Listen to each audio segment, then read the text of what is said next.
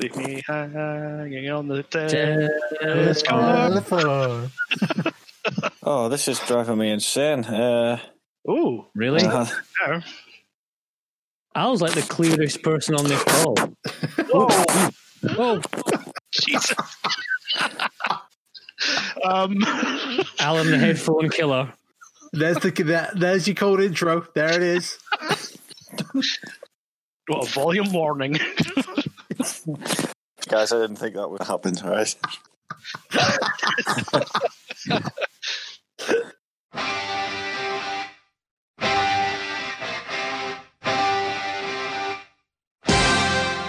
Welcome to The Conquistadors.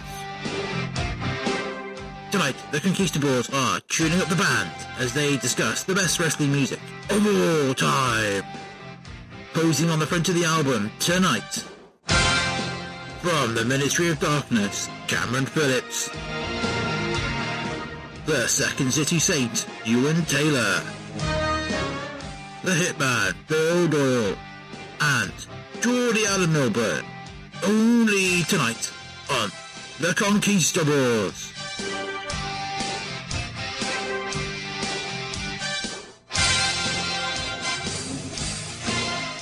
Or it's all going to be a train wreck. We'll find out. We'll find out. Hey! The listeners will know. Listen to this. They will know if it's been a train wreck or if Discord does work for recording. Well, you see the listeners going to be able to hear it. If they don't hear it, they know the answer. Exactly.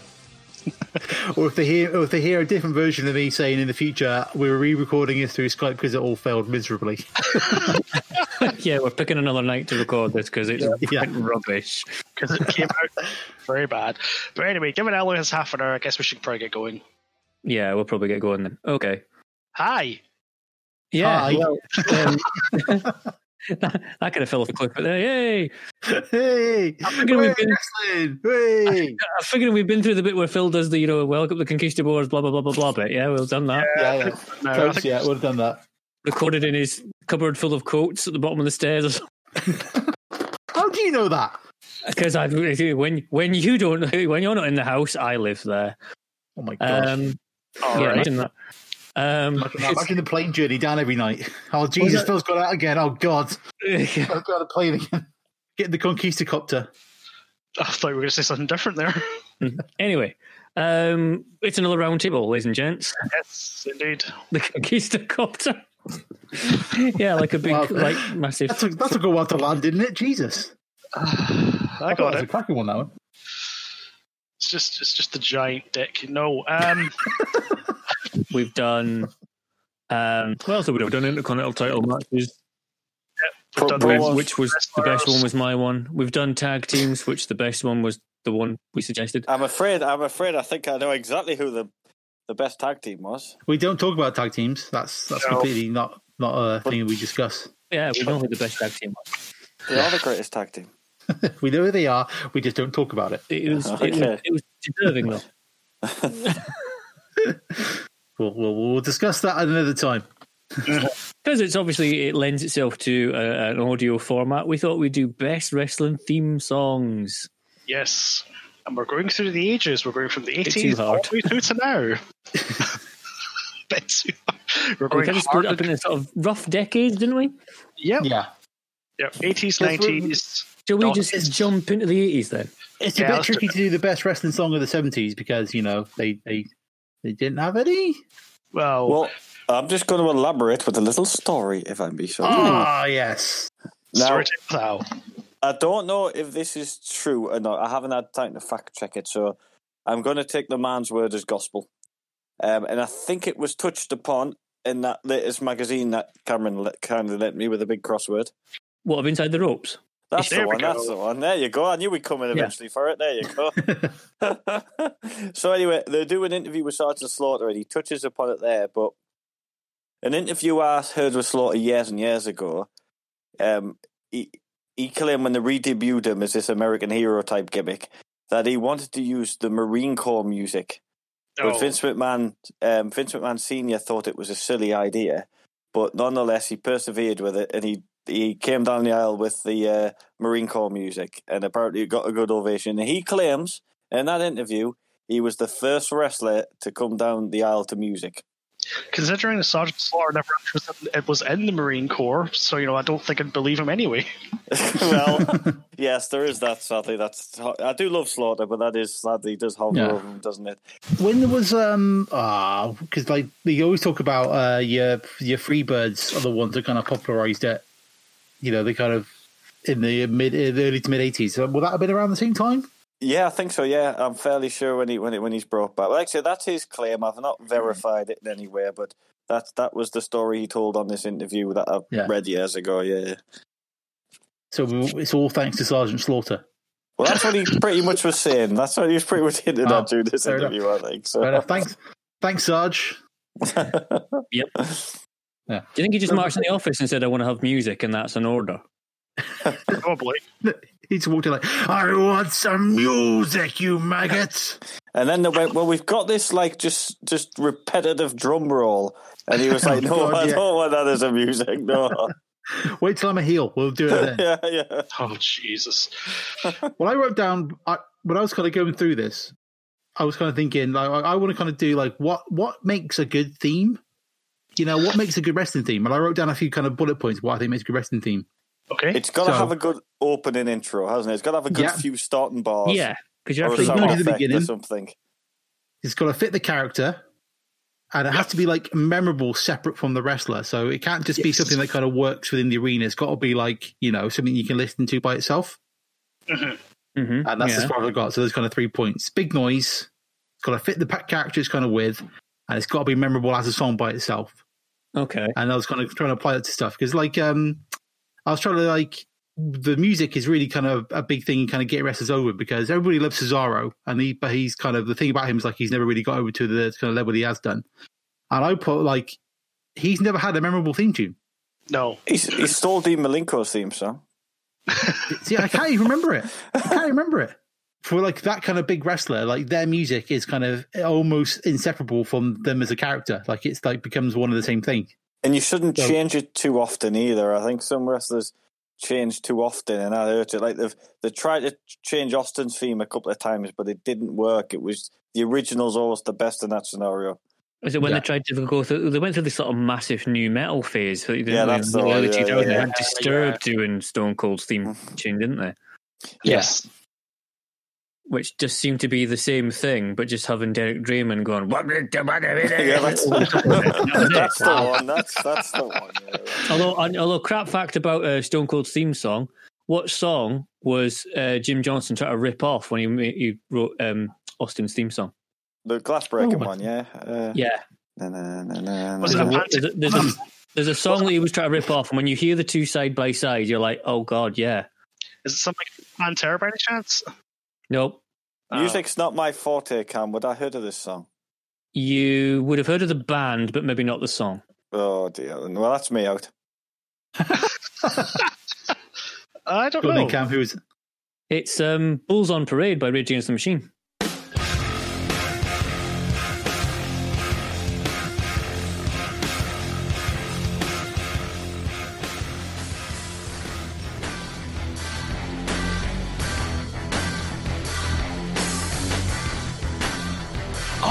That makes sense. If you hear Tom Morello's opening riff on Bulls on Parade, I'm sure it's when you hear them side by side, you're like, I'm shocked they didn't even sue. Well, to be honest, it was probably not even worth it. I think that's probably something that might come up is like that kind of thin line between pastiche and just outright stealing. Yes. Yep. Over a few times. Let's rewind it again. Let's go back to the beginning where we were. We've kind of jumped to the 90s. We'll just take it back to the 80s. Yeah. Let's take it back to we know what a good song is, so let's kind of decide what some good songs are. So we're going to start with the 80s. Okay. Who wants to go first? I'm going to go first because it's no surprise what I'm going to talk about here. Because I think I know already, but I'll let you say it anyway. Right. Well, of course, the theme song, to me, the greatest wrestling theme song, but it pops into the 80s, is, of course, Real American.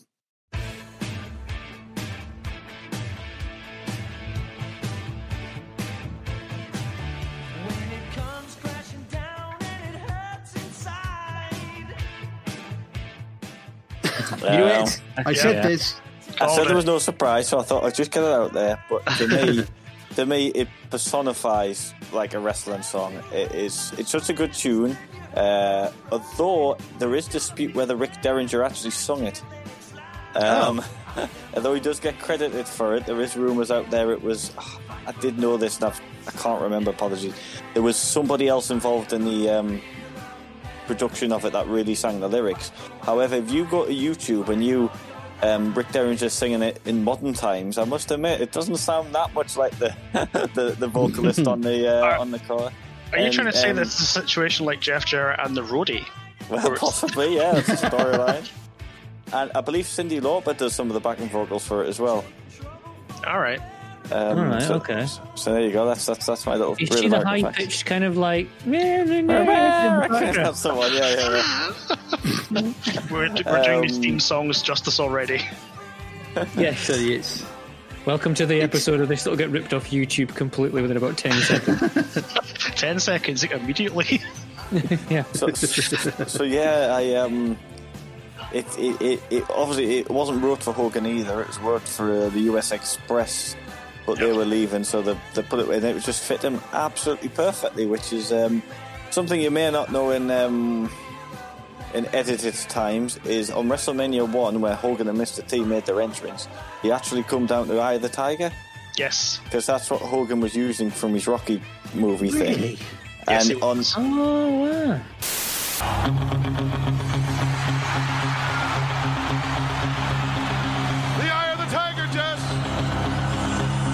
This can mean none other than you-know-who. World Wrestling Federation champion, there he is. The Incredible Hulk, Hogan with Bad Man himself, Mr. T. The original video, if you've got the original release, it actually dubs it out with some generic song. Wow. It's done quite well, actually. And I thought, what's this song? I always thought for years that was the actual song they used. And then now, if you go to the network version, I'm fairly sure Real Americans dubbed over the top of it. I think it's actually at the moment, because it's very rare that Vince pays for like an outside song, isn't it? It's probably like a handful of occasions. We'll probably come to a couple as we kind of go through the decades. But yeah, there's one I'll probably mention later on in the 90s that I think causes him great damage by having his matches dubbed over. Because I often wondered about what song did they use at WrestleMania 1, and I couldn't do it. And then eventually someone's got on YouTube, I found the original footage, like live from when it was taped or whatever, or when it was on. Oh, wow. Yeah, Jesse Ventura even says, "Oh, Eye of the Tiger." That means he comes a Hulkster, which I believe that line is edited out of. I think it's weird to think like how much like we kind of rely on the network to provide us for these things, and like how much they can kind of mess around with them. Yeah. I mean, there's like the Dudley Boys theme was messed around with like for a long time when they were out of the company. Yep. Not completely. There's examples of so there's like, and they mess with the way they mess around with crowd noises and stuff. It's the whole Star Wars thing, isn't it? It's like you want the original, not the special edition that came out 20 years later. Yeah, exactly. But with Hogan's theme, it becomes synonymous with Hogan. Yeah. But not only that, it was like your soundtrack to pretty much every pay-per-view at the time. Like every pay-per-view would just about close with that music, wouldn't it? That's true, they were what a event WrestleMania 5 is, and the commentators talking, and Real American would be playing in the background. Literally every pay-per-view around that time would be played out by Real American. Well, it ticked all the boxes, the kind of the big kind of chord to the beginning that gets the crowd up on their feet. It's just fits Hogan like a glove. It's it's a song by itself sort of thing. It is. I hate to agree with Alan, but it is like a really, really good. It kind of like sets the marker down for like what a wrestling song should be, doesn't it? For kind of the rock and wrestling era. Yeah, I mean, the sort of Hogan's later experiments with different theme tunes. Well, again, what Cameron said about before is obviously used Voodoo Child for a bit, but then that's no evidence of that exists on the network. I don't believe. I believe it's like something. WCW paid. I remember reading that they paid a horrendous amount to the Jimi Hendrix estate to use it. Yes, they did pay a lot of money to it, which probably helped contribute to their downfall. I'm actually listening to the book Nitro at the moment, and they were not good with money in the slightest. Yeah, that does kind of come up in their stories that apparently that money issues are like a little bit tricky for him. It's weird, that, isn't it? Yeah. And despite them changing the theme briefly for Hogan, Real American was the one the fans all remember him for, and that's what he comes out to this day when he comes out, because that's the song the fans. Yeah, the two things are one. Like Hogan and that music are just kind of like inseparable, aren't they?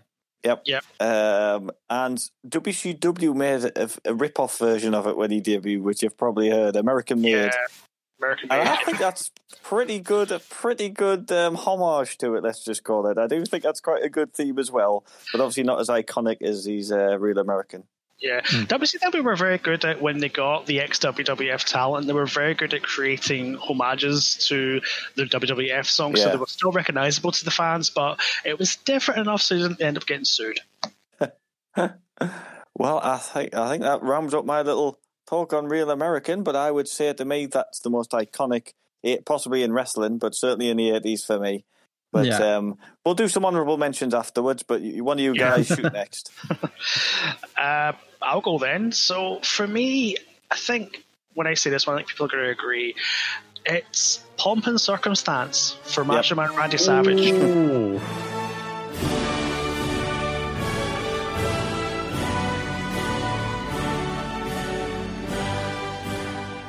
That's a good one as well. Very good one.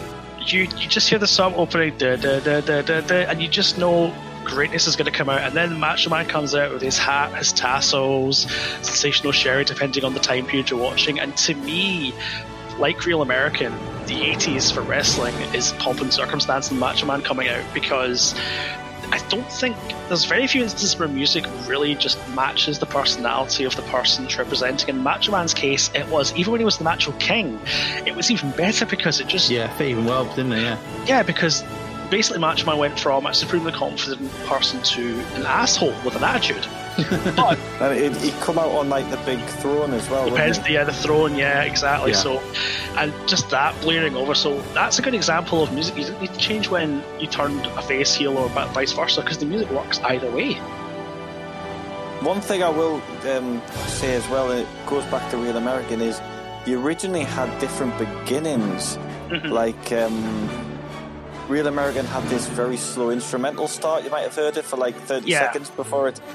And I'm fairly sure with the Hope and Glory that they used like the extended version. You know, it's got this like, if everyone listen to the classic piece, it's got this build up before it gets to the part, and they used that, and I don't think that works. I'm glad they cut it and just went into the they just cut straight into it. And I think it's that kind of, I'm not sure if jarring is the right word, but it's that kind of like the way it kind of bursts onto the like cuts across everything, doesn't it?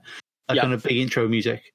And it sort of fits the bill with, because by the first like couple of bars, the crowd are going well because they know who's coming out, and then he comes out, he does his thing, and to me, if you were to ask me what one song represents the 80s in wrestling, I think that's definitely going to be up there. Yeah. Well, Savage never changed his theme song for his whole WF run. And I'm fairly sure in WCW had a really weird version that used to go, I think as we discussed in the Conquistadors before, he had a kind of like pumping, farting version of it.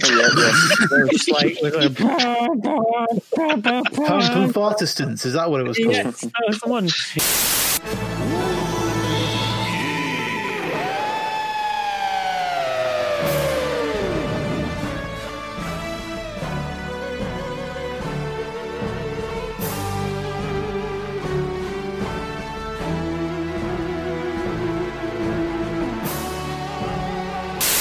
But like for me, if you're talking about the 80s, like you got to have some synthesizers in there, and that's why I kind of get drawn towards the kind of twin kind of musics of Jake the Snake and Bret the Hitman Hart.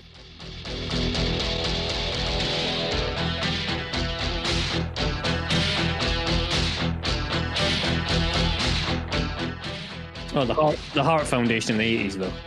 Yeah, this is the 80s one. This is like, everybody has kind of resting the hill to die on, and different topics they want, let's say they'll die on. But for me, Jim Johnston murdered that theme tune.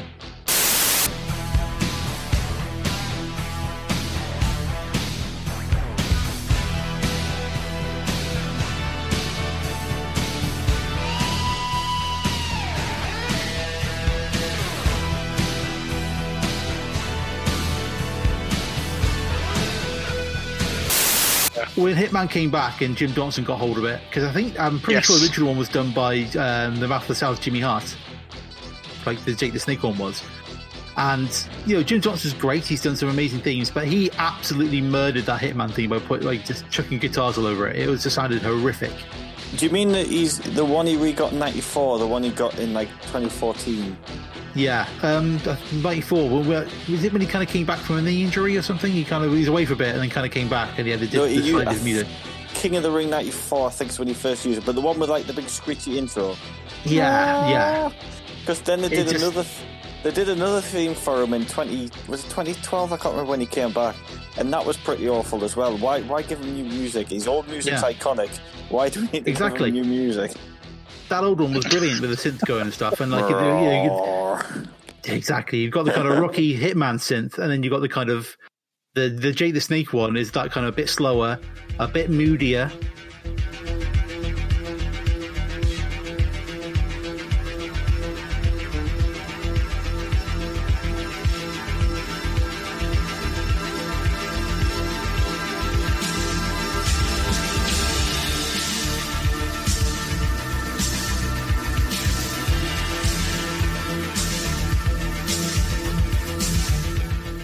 And that again fits in with his character, that kind of I don't know if it fit him quite as a heel. It wasn't quite heel music. Well, it changed his music, didn't it? He had the Trust Me theme for the heel. Yeah, really good. Yeah, for that original one, I'm thinking about it. If I'm talking synths and the 80s, you can't ignore the $1 Million Man. Well, I think we'll have to do that in the 90s because he didn't actually have it in the 80s. What, the original, the $1 Million Man music? Didn't have any music. He just came down to no music at all. You go on the network, really? Zero music. Man. Yeah. Not even that. Okay. And my kind of wild card entrance to the 80s would be the music for the Doctor of Style, Slick.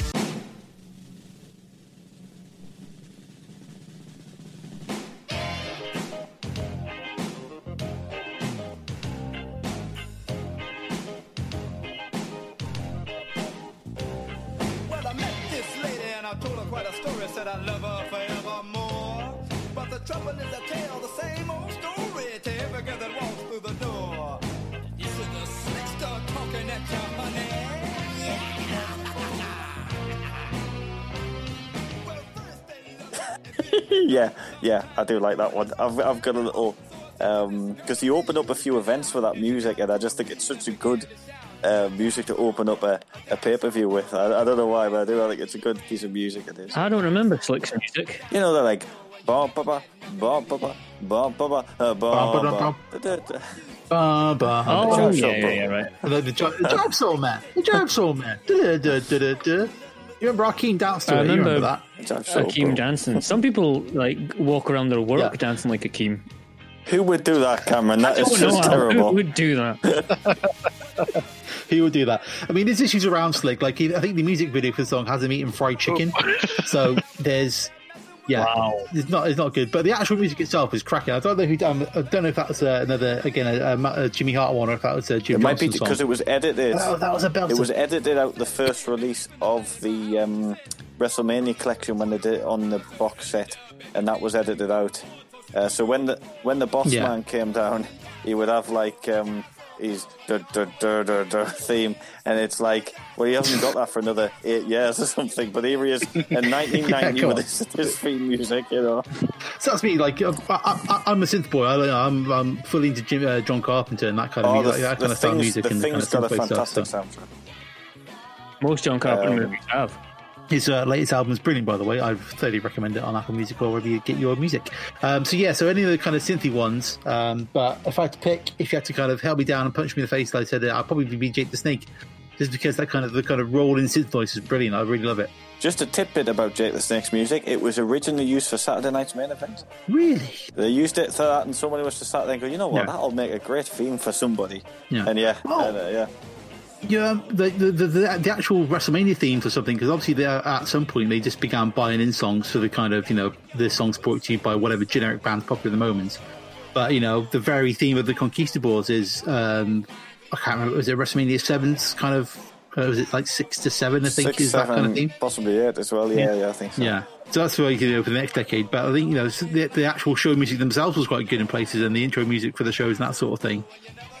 Separate from the rest, the actual show music was some of those were cracking as well.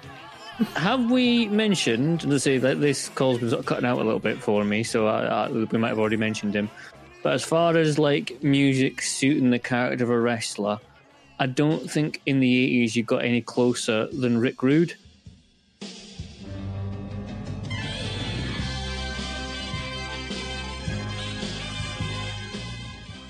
No, but no one's mentioned that yet, but that's a good choice. Ooh, no. Well, that's a shout.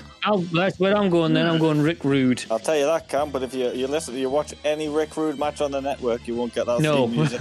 Not the not that one, but yeah, they get some generic, very closely resembling it, but not the original. Because it worked. I mean, because it's like it kind of suited his act, because not only was it his entrance music, but he would have his little bit where he was like, slag off the audience, and then remove the robe, and then it carried on. It just suited both. Kind of thing. And you cannot use that music as a face. No. And thankfully, I don't think he ever was. Funny. Yeah. So it's like going, hey, love me. So yeah, that's my vote. I'm rubber stamping it. 80s Rick Rude. All right. Have you heard Rick Rude's WCW theme? Yes. I must have, but I don't remember it. Oh, I think it's fantastic. It's very similar to Shawn Michaels' Sexy Boy theme. Yeah, it is. He's simply ravishing, and it's a really good theme.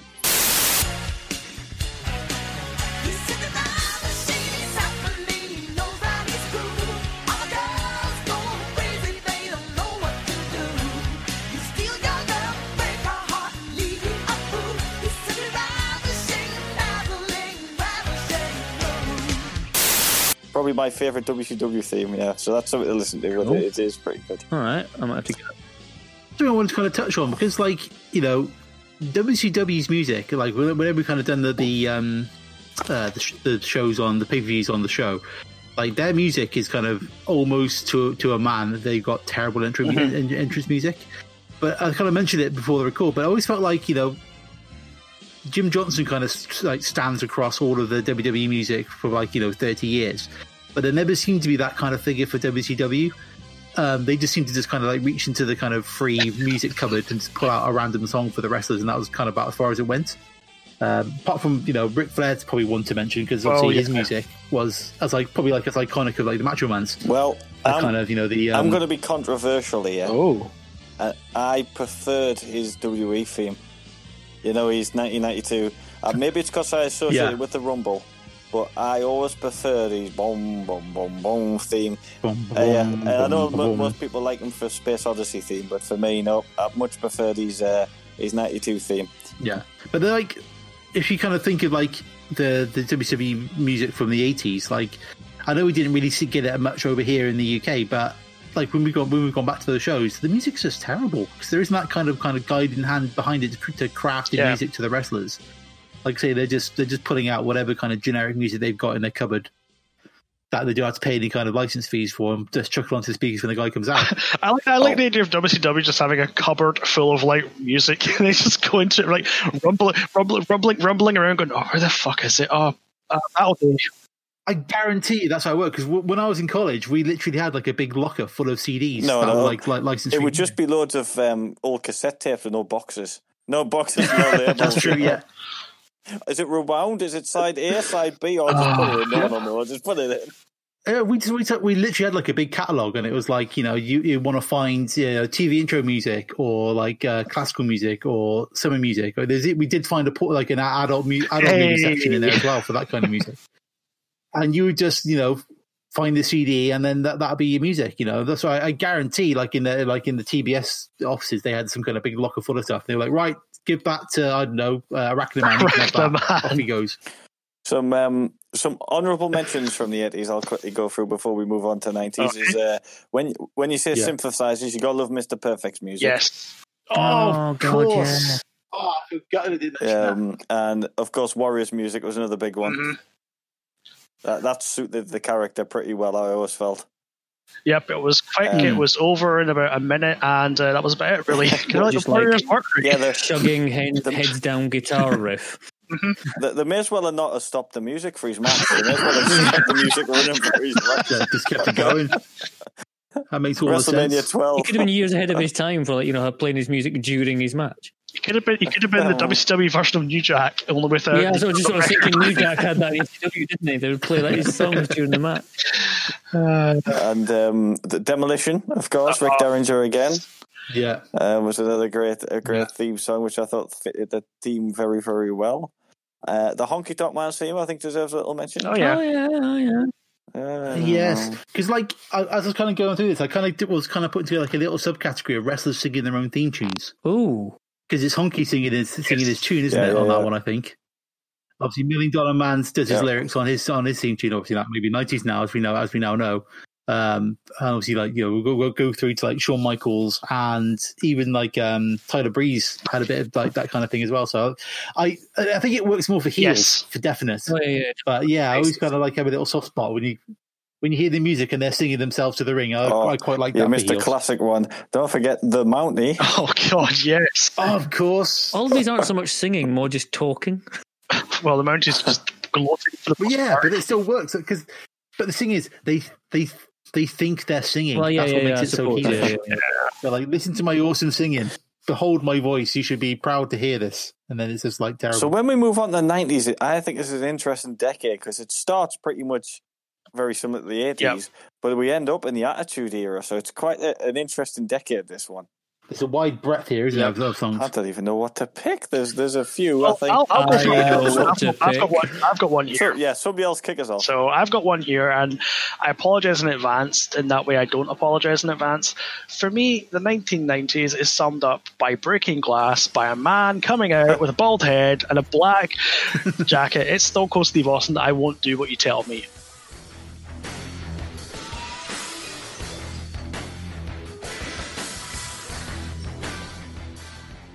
To me, that is 90s.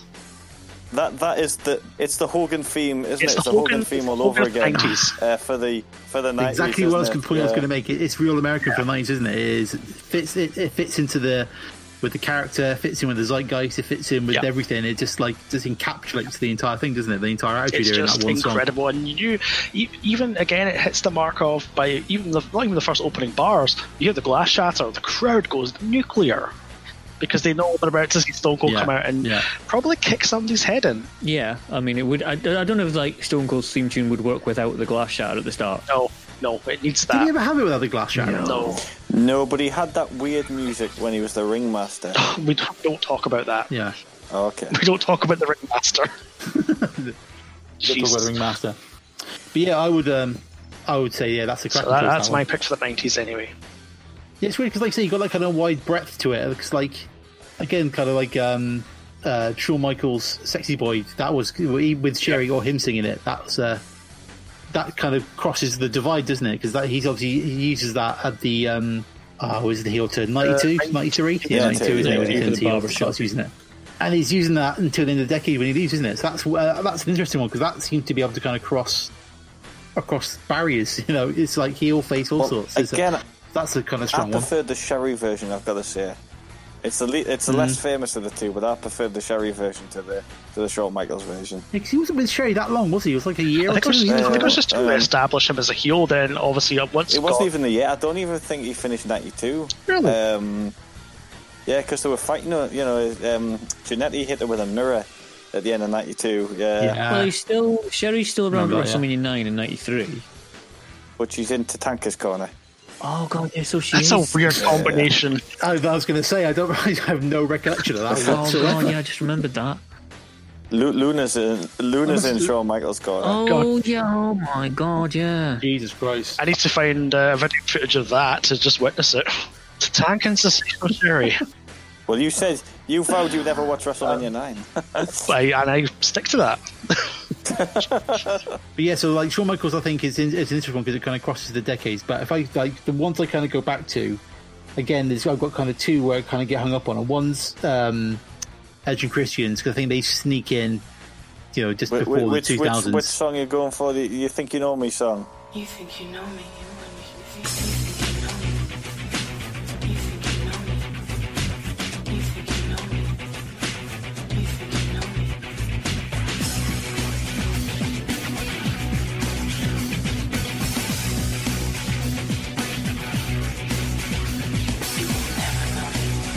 Yeah, the original one with the kind of rolling drums.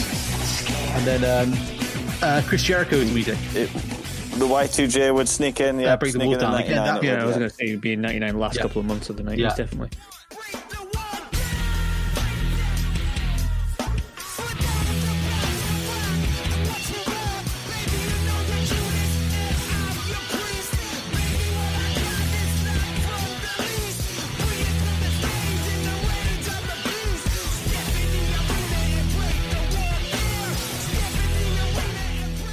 So that's because that's the thing again. It just I think my problem with the Jericho one to pick it like is because the beginning is quite convoluted. Like it hasn't got the kind of glass action straight in. It's got the kind of that and the lights down, that kind of thing. Once it starts up, it's again it kind of fits with the character really well. 1999 because there's that bit where at the start of Jericho start goes with a countdown. Yes, and then you usually get the pyro, and then.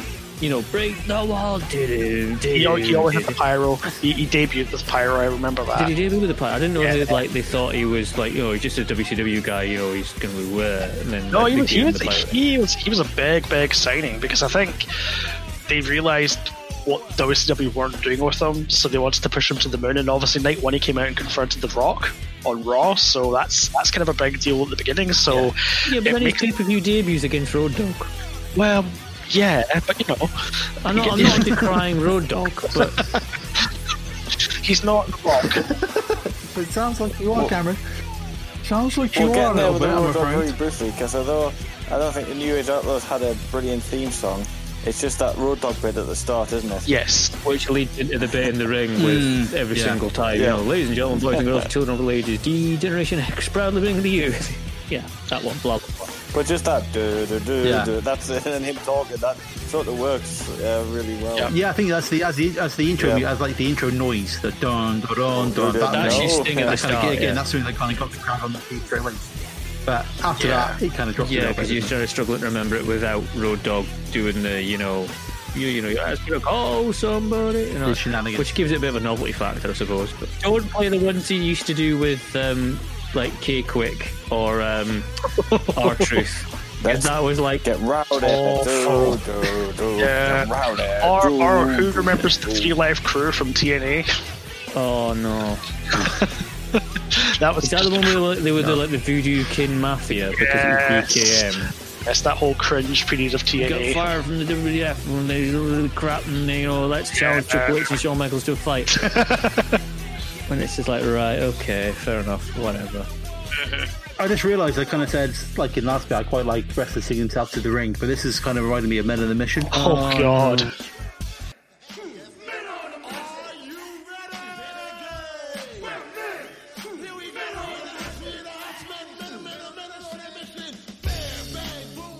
Well, Oscar.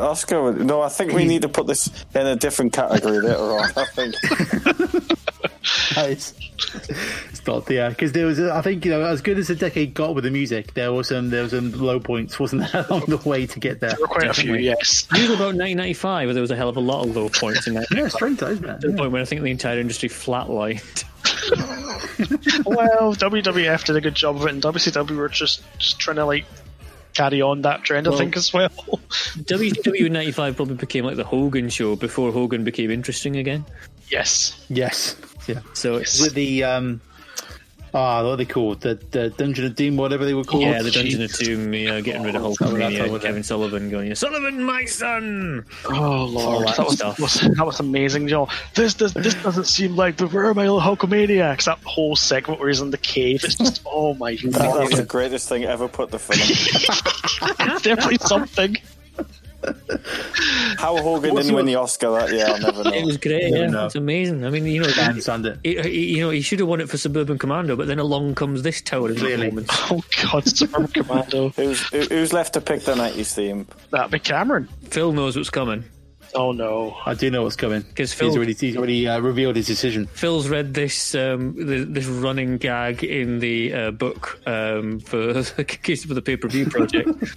In that it has to be the Undertaker's Ministry theme.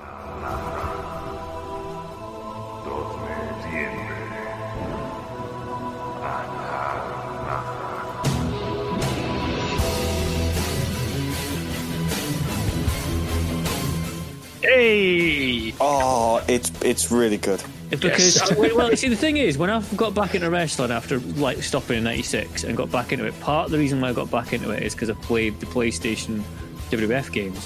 One of which is Attitude. And I remember picking The Undertaker and then hearing this, and I was like, when the hell did he get that? It was just like, I thought I was expecting the bong and then the bell and everything. And it did not happen. And I was like, I'm not sure what this is, but it pleases me. Have you heard when he teams up with Big Show? Yes. The Undertaker's Ministries theme. The Unholy Lions theme. Oh, no, that's another good one as well. Very similar. Very similar to this one, but it's a good one. The camera's like, no, don't care about it. No, memories alone. Just no. Well, I think that when I kind of got back in, one of the first tapes I bought was like an Undertaker tape, and I think like that music was quite heavy, like in like the kind of second half of it when it kind of goes through that period. I think it ends on that kind of that big theme. So that again was like me. One of the things was like, what's the Undertaker? Where's this kind of sad music? What's going on here? I don't understand. I'm confused. Actually, my pick works out quite good, coincidentally. Ooh, 2 songs with the same wrestler. Ooh. But one at the start of the era and one at the end of the era, which makes it quite good. Okay. And I've mentioned him briefly before, but it's the Big Boss Man. Oh. Okay. And of course you've got, I believe we've discussed his hard time music before. Yes. We discussed the lyrics. And you've obviously got that, and again, I think it's a great fit, isn't it? A great fit for the Boss Man, with his, that bit at the start where he goes, bong, another bit, I mean. And then... it sounds just like that. I think it does as well, bong. Anyway, and then... You fast forward to 8 years or so later, and he gets his corporation type music. He's bump, bump, bump, bump, bump, that music. And I think that's a really good tune as well. But I think it's fit the Boss Man pretty well. And I do think that's a very, very good piece of music that they produced. True. I suppose we should mention your boy Vince McMahon's music, because his theme called, was it the Valentine's Day Massacre when it started? The No Chance music? Or was it the Rumble? Yeah. Yeah. Because that's, it was a theme for the Rumble, it was. Yeah. But that's kind of hung around for, 2 decades since, wasn't it? As like it became his kind of theme music, so yeah. It did. It's a good fit as well, actually. I mean, you had loads. I think there's a lot to cover, so I'm going to do a few honourable mentions as quick as I can. We got to mention The Rock's music. Yep. Yeah. With his little, again, with the voice at the start makes it, doesn't it? That's what makes the song. Undertaker's had various versions, but from the original Graveyard theme to adding some little bits into the Ministry music, there's been so many Undertaker themes. Shawn Michaels, another iconic one. You didn't think the Bret Hart one was too hot in this era, Phil? No. As soon as Jim Johnson got his dirty paws on it, he ruined it. Yep. I wasn't a big fan of Diesel's theme either. I like Diesel's original theme with just constant horn noises. but then they changed it, and I wasn't too thinking for that. One of my favourite themes, which didn't stick around too long, was Sid Justice's 91 theme.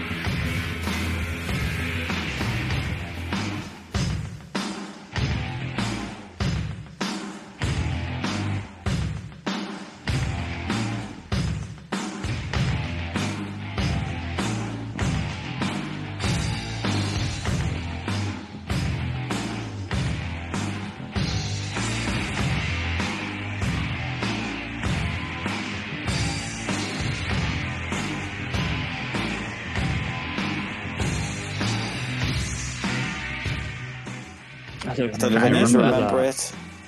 It was on the Super... before the Psycho Sid music?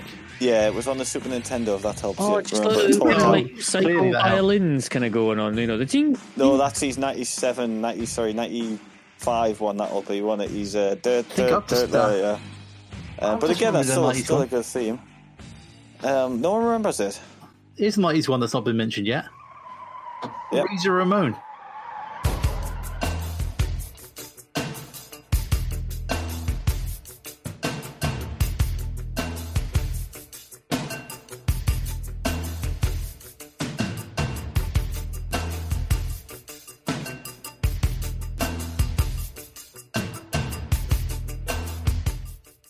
Oh. Yes, yeah, Oh, yeah. with the screeching tire. Yeah, and then the kind of laconic beat that kind of fit his kind of stroll to the ring. That was a good one. And just I can't name many other examples other than one. This does go back to the 80s. Is wrestlers from countries using country music. Does that make sense? Like the Bulldog used Britannia, didn't he? Yeah. Ludwig Borger. Was that the Finnish national anthem? I don't know it off by heart. It must have been. It must have been, surely. I mean, you also have the Rougeau Brothers with All American Boys. Yes, that was quite good. I try to think of any. The Mountie used a variation before he used the I Am the Mountie theme, but again, I'm not sure if that was any sort of.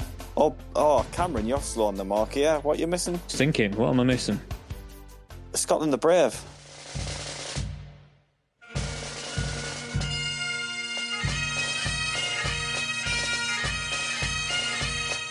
Oh God, yeah, Piper. That's another one, obviously. I like how you didn't bug you about that. Well, just let it go on. I just let that happen. It was wonderful. I can't think of it. There must be more. I'm sure there's more if we sat and thought about it. But oh yeah, but there's the 90s was a good era for music. I think we can say that. The classic one, Legion of Doom, of course. Oh, God. With the Wanna Rush. Oh yes, perfectly, didn't it? I suppose, like at the same time, we got all these kind of songs on, and then off to one side, there's ECW not giving a single damn about licensing songs and just playing whatever for anybody, weren't they? Yeah, that's true. Well, to be honest, in that time period, they weren't getting that much of attention. But obviously, as time went on into the 2000s, they kind of got a bit more about that because you know they were on like pay-per-view and they didn't want to get like sued out of existence. Paul Heyman knew from day one that one day Vince McMahon would have to buy the library and edit everything out. So he was just like, right, we're just going to use all this music. Cost them as much money as possible, make it as awkward as possible to take out all this the music. Yeah, play over the entire match. That's going to really mess with them. I mean, I mentioned it a little bit earlier, but I think there's some kind of damage done to Sandman's entrances in the ECW on the network by not having Enter Sandman.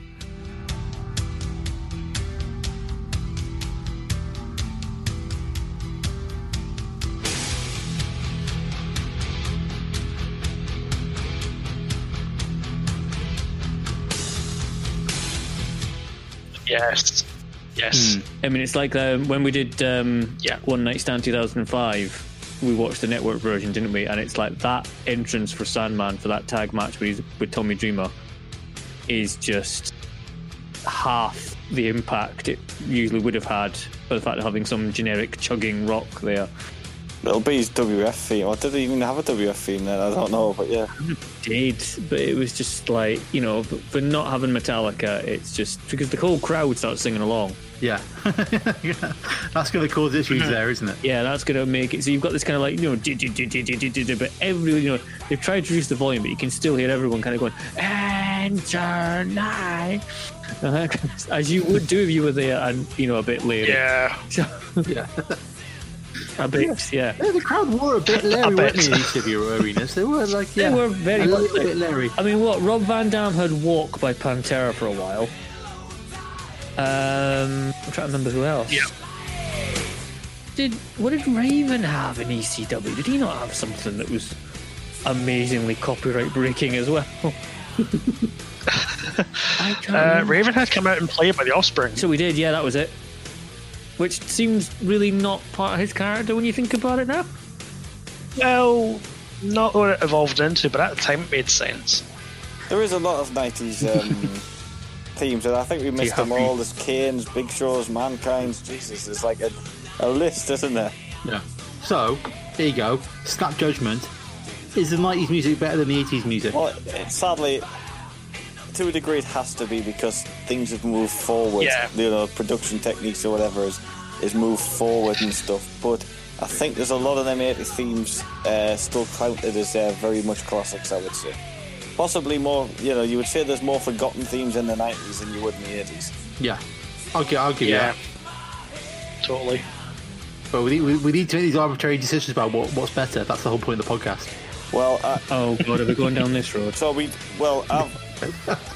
me, I've got to... That's the point of the internet, isn't it? To make arbitrary decisions about what's best and stick to it. Well, I've got to side with you in on this one, and it has to be Austin's theme, in my opinion. Yeah. Hang on, before I make me vote, have we all decided Hogan's was the best of the 80s? I would, good. yeah. I'll stick with. I'd probably say Hogan's was, yeah. If you inside with me, I'll say that's fine. Hey, because it's one of the things like when you think of wrestling from the 80s, you invariably think of Hogan's theme.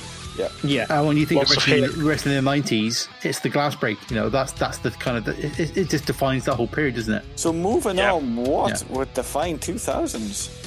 Oh, look at that segue. Beautiful, Alan. Oh, beautiful. He's on form tonight. It's almost like he's got something else to do. I know, right?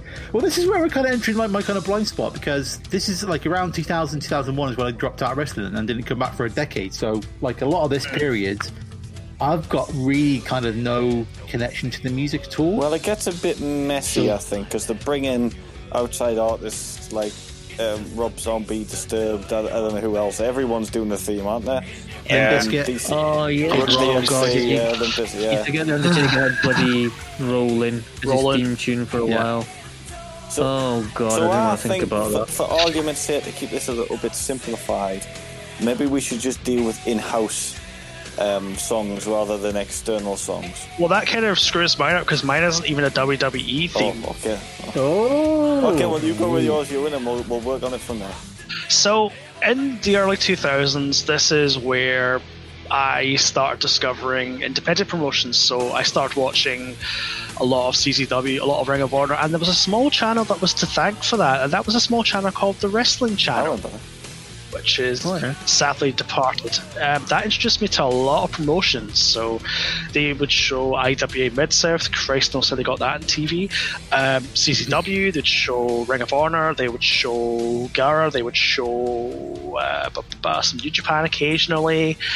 And throughout watching all that, there was one particular person that stuck with me, and I think it was mainly because of his music.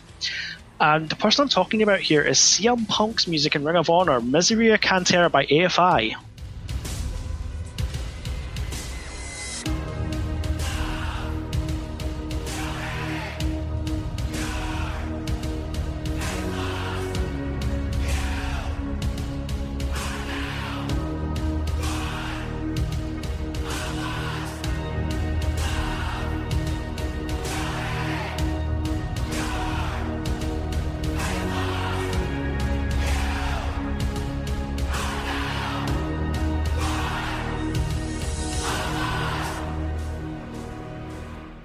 I've never heard this. Interesting.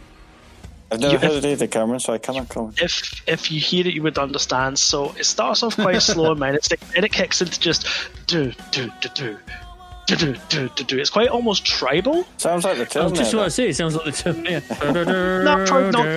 I'm not doing it justice, but with CM Punk's character in Ring of Honor, he was very much on the straight edge train. That was his main sort of thing. He actually had a feud with Raven in the early days because Raven came in and basically was a drug alcoholic piece of shit, and Punk was basically, that's not me, that was what my dad was, I'm going to defeat you to show that straight edge is better, straight edge is better than you. So for me, growing up in that sort of, it's kind of like, wow, this is like, because I obviously didn't realize there was anything else out there besides WWF, because that's all we had, or at least that's all we had access to. But the Wrestling Channel was a massive gateway to me, and I also need to shout out the UK fan forum as well, the UKFF.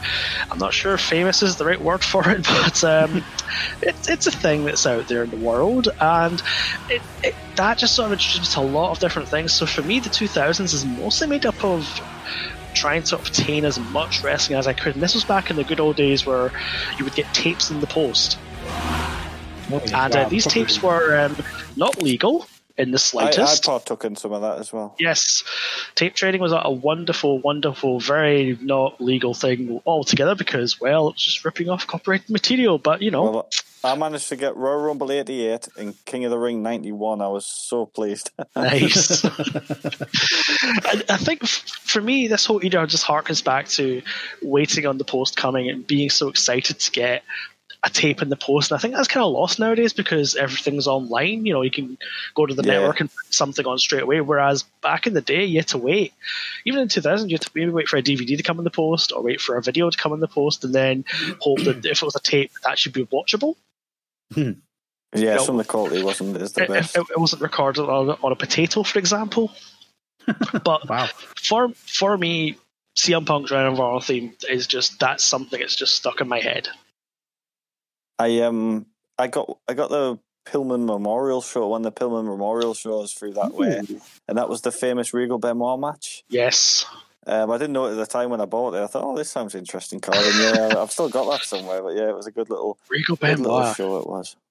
I'm really struggling what I would go for here, to be honest with you, because we're kind of coming at like Van Damme's theme's pretty good. Trying to think who. I mean, there's there's so many. My brain can't pick them out one by one, sort of thing. Well, why don't we let Phil or Cam go, and you can have a think out. Thank you, Ewan. That's good. So, one of you two boys. Well, again, let's say I struggled as well. So the only one I kind of written down, so I had to double check and make sure he was using it in the noughts. I think he started using it in the kind of mid 2000s. Again, it's one a bit out of left field, but it's Shinsuke Nakamura's and New Japan theme, Subconscious.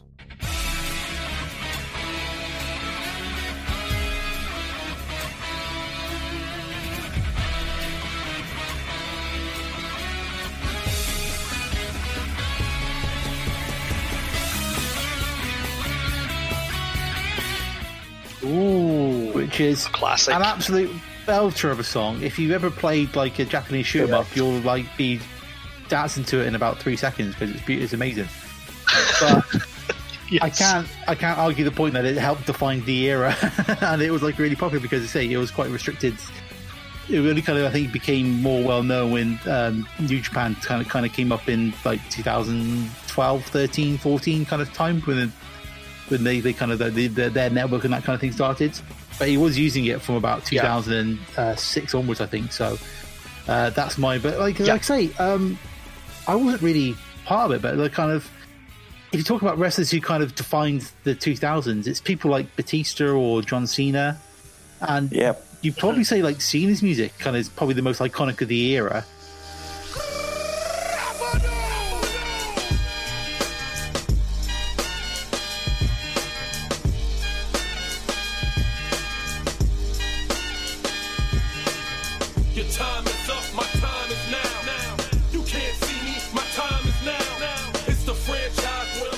I always preferred his first theme as well, but not his second theme. Life. Yeah, I'm a big fan of that. I'm actually a big fan of that. Yeah. That the Word Life Cena is the best Cena. I don't care what anyone else says. Probably not too. And just want to touch briefly on Kurt Angle's theme. I know it was just at the back of 99, but I thought it deserves a mention because that's another iconic theme, even though it was the Patriots theme. But I did think that's it. I never liked it when they put the U-Suck trance in. I never liked that. To me, that really really spoiled the Kurt Angle character, I always felt. Made him a bit too goofy for my liking. You could argue he was a goofy character, but I don't know. With his little this is the Kurt Angle that in a few years' time is in the dressing room with Austin wearing a tiny cowboy hat, playing a tiny toy guitar. Ukulele or something, isn't he? Yeah. Yes. Oh, that's a wonderful scene. Austin just wants to kill himself. Yeah, so that's me, like I say, because I wasn't really. It took a long time for me to come back and dress into this whole period. Like say, it's only kind of really kind of like seeing the wrestlers like for that period kind of wrestling now is that the kind of music's kind of connected to it. But very few I've kind of really properly connected with. So we'll see if Cameron can supply a silver bullet to this section. Once again, I don't know if we mentioned it because I keep dropping in and out of this call. But Triple H, Motorhead. Time to play the game. Time to play the game.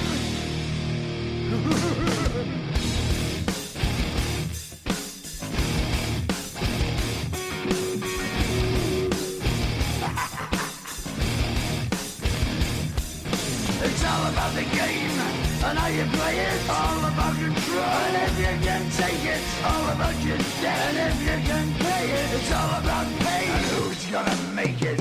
I am the game. You don't. Oh, that's a good. That is a shout. If we can also play the WrestleMania 17 entrance where Lemmy forgets the words. Every game and I make the rules. Coming over here and die. to see what the next move will be. I'm an open circle, I don't judge me. I am the game and I won't stay. I am the game and I won't play.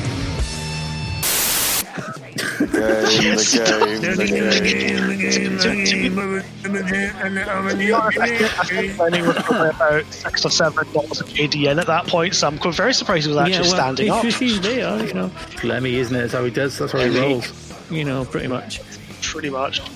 Oh, imagine forgetting your own lyrics. That's just That's a shout though, because like for the 90s, I do have a soft spot for like the what's it? It's My Time, the one he had just before that. When he first became champ and he separated out from DX, that was I quite like that one. But yeah, the Time to Play the Game, that's a cracking theme. It is. Say what you want about Triple H and how his persona kind of affected the rest of them around him, but yeah, for entrance music, he's got some good ones. He's one of the few people that, you know, as time moved on, as his character developed, his music developed as well. It's quite interesting to see that. Yeah, I keep forgetting he had that other theme tune when he first broke away from DX, when he had the, you know, this on, and then, I remember that one, because he had that one sort of like Rumble 2000, didn't he? That was the one, first pay-per-view back. Yes. And then he's, obviously the Motorhead stuff came a lot later, then time for sort of WrestleMania 17 the year later. Yeah. The King of Kings and like the Evolution theme and that sort of thing. Yeah, he had the Evolution theme song, all again done by Lemmy. Yeah, he's had loads, mostly done by Motorhead. Yeah, it's almost like they're the relationship. But they're not really like, I think we said like we're going to exclude kind of songs from outside, but they were written for him, weren't they? They weren't kind of songs that they picked up from outside to bring in. He was quite friendly with Lemmy, so. And you can freely listen to it on the network, so it's not too bad either. Yes, you can. My song is similar vein, I think it is, because you're going to tell me who sings it, because I can't remember. But that would maybe go for Edge's theme.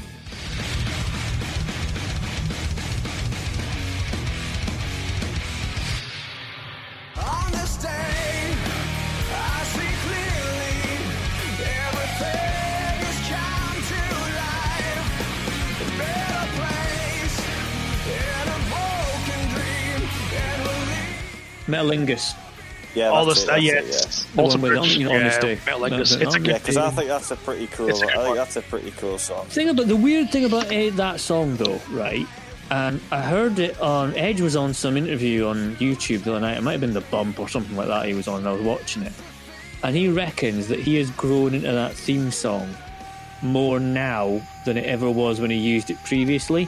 Because if you listen to the lyrics, it does describe about how it's like someone making a comeback against all the odds.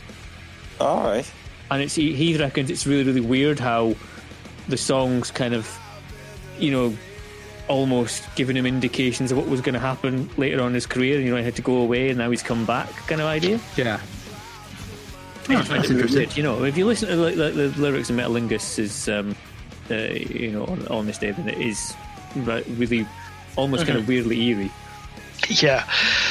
It's very... That's a definitely good one. Because again, that pop at the Rumble last year was, you know, when you get the on this day, it was like, you were just like, bloody hell, it is him. Yeah. Edge's return to the Rumble was kind of ruined for me because Kevin Dunn couldn't just stop changing cameras and they missed the fucking spear. Yeah, that's the bit crappy. How? And then they missed it again this year. I'm just going to quickly, irrelevant story, but I'm going to quickly do it. Jake Roberts was in 7 Royal Rumbles. And he would give the sign for the DDT and the fans would go mad. We never hit it. Never hit the move in the Royal Rumble. He would always get back dropped out the rope when he goes to go for it. Never did it.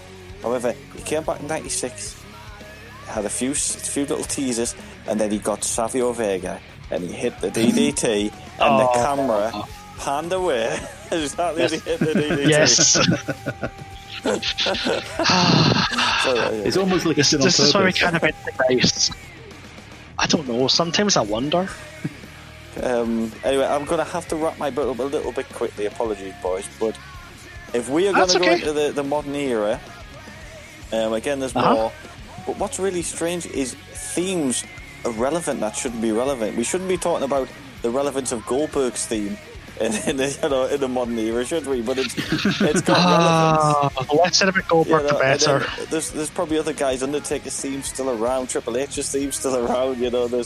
There's probably more Big Show's, for instance. Their themes actually be not really relevant for wrestlers, maybe for comebacks. But not for people who are edges even. People who are in ring competition. Yeah. But for me, I think, without thinking about it too much, I would go for Punk's music, I think. He might... Did he have it in 2010? I wasn't sure if he got it. He did. Yes. So, hang on, do I qualify? Yes. No, I did qualify, don't I? Just Which one are we talking about? The one, the most famous one, the Cult of Personality. Cult of Personality. Living Colour. Yeah. Okay, I was going to say it's either that or Avenged Sevenfold. Fire Burns. That was his other one. Oh, that was Killswitch Engage. That was it, yeah. That for me, I think, like a lot of fans, we just want to hear it one more time. Like in a big match environment, we just want to hear it over the speakers. In the crowd, we're going mental when they're absolutely mental. If like the Royal Rumble, I don't know, number 30 buzzed and that came on, that sort of thing.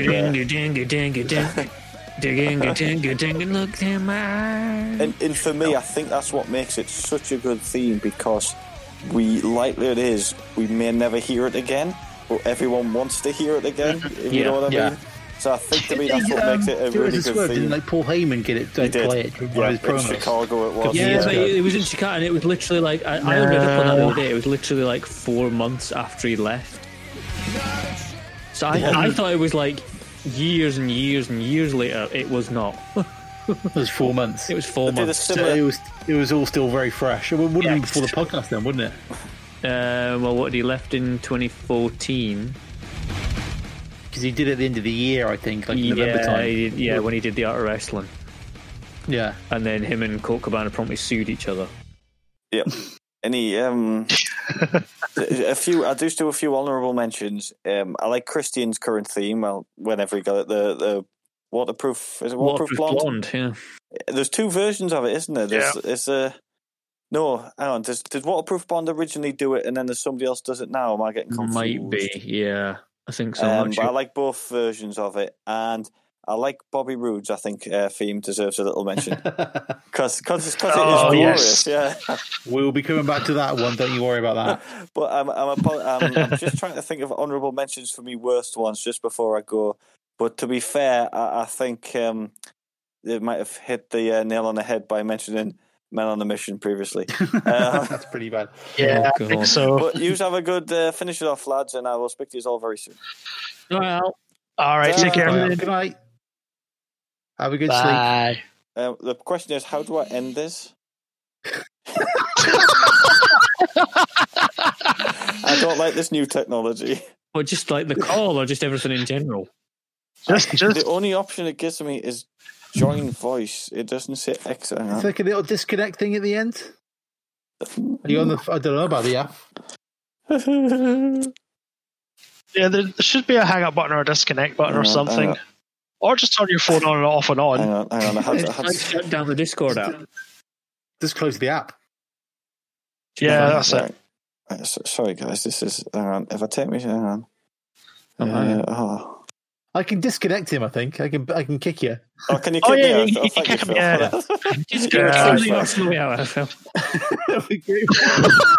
With great pleasure. I'm going to disconnect Alan. What a day. Bye, Al. Bye. Oh, he's gone. He's gone. That was much longer than half an hour. Did we pick a best for the 2000s then? I don't think we got that far. You know what? I'm just going to say John Cena. Yeah, it's a good one. Not necessarily the best, but I think it defines that kind of period of the wrestling because he was on top for the kind of majority of it, and I can't think of anything I say. There's like who was it? Xavier Woods had that big video when he was dancing to Batista's theme at WrestleMania and that sort of thing. But maybe it's because I haven't got the kind of connection to that era. Like it's good, but I much prefer. Was it Edge and Christian did the little Dave Batista lyrics to it? That was much better. Yes. We're so sorry, little Dave Batista. I knew it. We must leave you I with knew this it. foster family. Oh man, Must you guys. I'm so scared on my own. Irregardless, little Dave Batista, we still must leave you with this foster family. I'm so Duly noted, little Batista. We still have to leave you with this family. It's never going to go away. Oh my God, I almost had a heart attack. That might be the finest thing I've ever been involved with in my entire wrestling career, was part of the creation of the theme music for Little Dave Batista. 2010s. So 2010s. This is when I kind of came back into wrestling. I think Alan kind of stole my thunder by mentioning the CM Punk theme.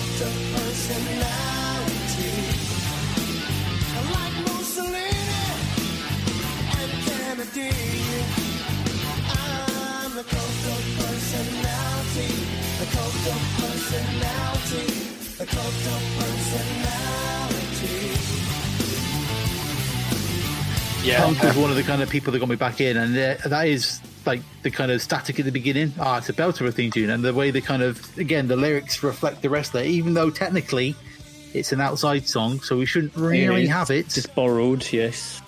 Yeah. But this, again, it's weird how like it fits his character, and also it's weird that Vince paid the money to license it for as long as he did. Yeah, they're still licensing that one on the network. I think it still plays it. I'd have to go back and double check. But I don't think it must. I think Vince probably paid the whatever it is, the same thing Tony Khan did to keep the one for the Brody Lee video. Perpetuity. Perpetual. Perpetuity. Yeah. So I was kind of going through like kind of one side. Like I just kind of wrote down like what ones I liked. So I kind of wrote down. I initially wrote down Bray Wyatt's theme, the kind of initial slow one, but then I was having a chat through with Ethan about this, and we decided that like it was the atmosphere of the entrance that made it a great song rather than the song itself. Yeah, because I feel like just like doom, yeah. Because it's like from that kind of is it CFOS period when they kind of took over. Jim Johnson got hoofed out, and then they kind of took over the lyrics, which is where you kind of get to your boy Bobby Roode and Glorious.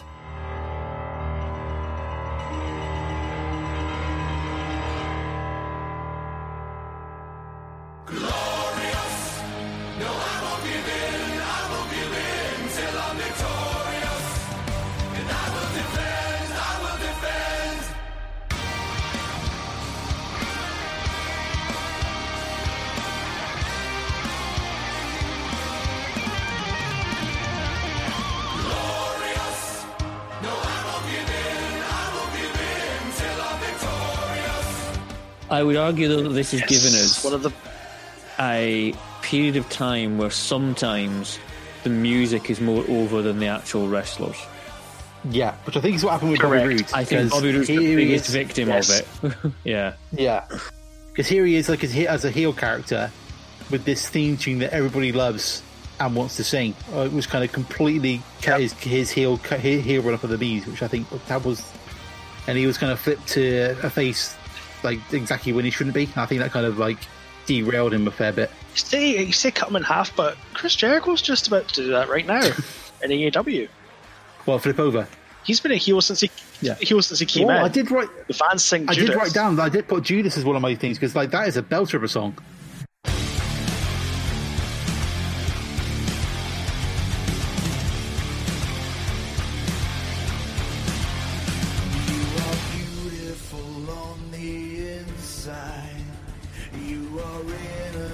Personified, and I will drag you down and sell you out.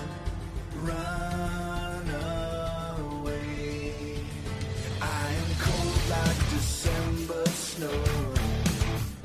I have carved out this soul made of stone, and I will drag you down and sell you out. Oh yeah, and is Judas probably the greatest example of a wrestler singing their own theme tune?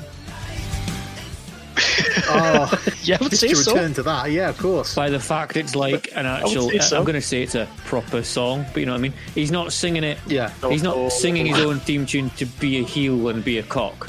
He's singing it because he's genuinely got his own rock band. Yeah. But again, like, it's just is like the audience singing that part of the reason why you want to turn the Inner Circle face, because like the crowd singing the theme tune isn't necessarily, unless it's Sammy Guevara singing it really badly. It always kind of bugged me the way that people sang the theme tune, and it was like they revelled in it, and it's like, he's supposed to be a heel, people shouldn't be drowning in the booze.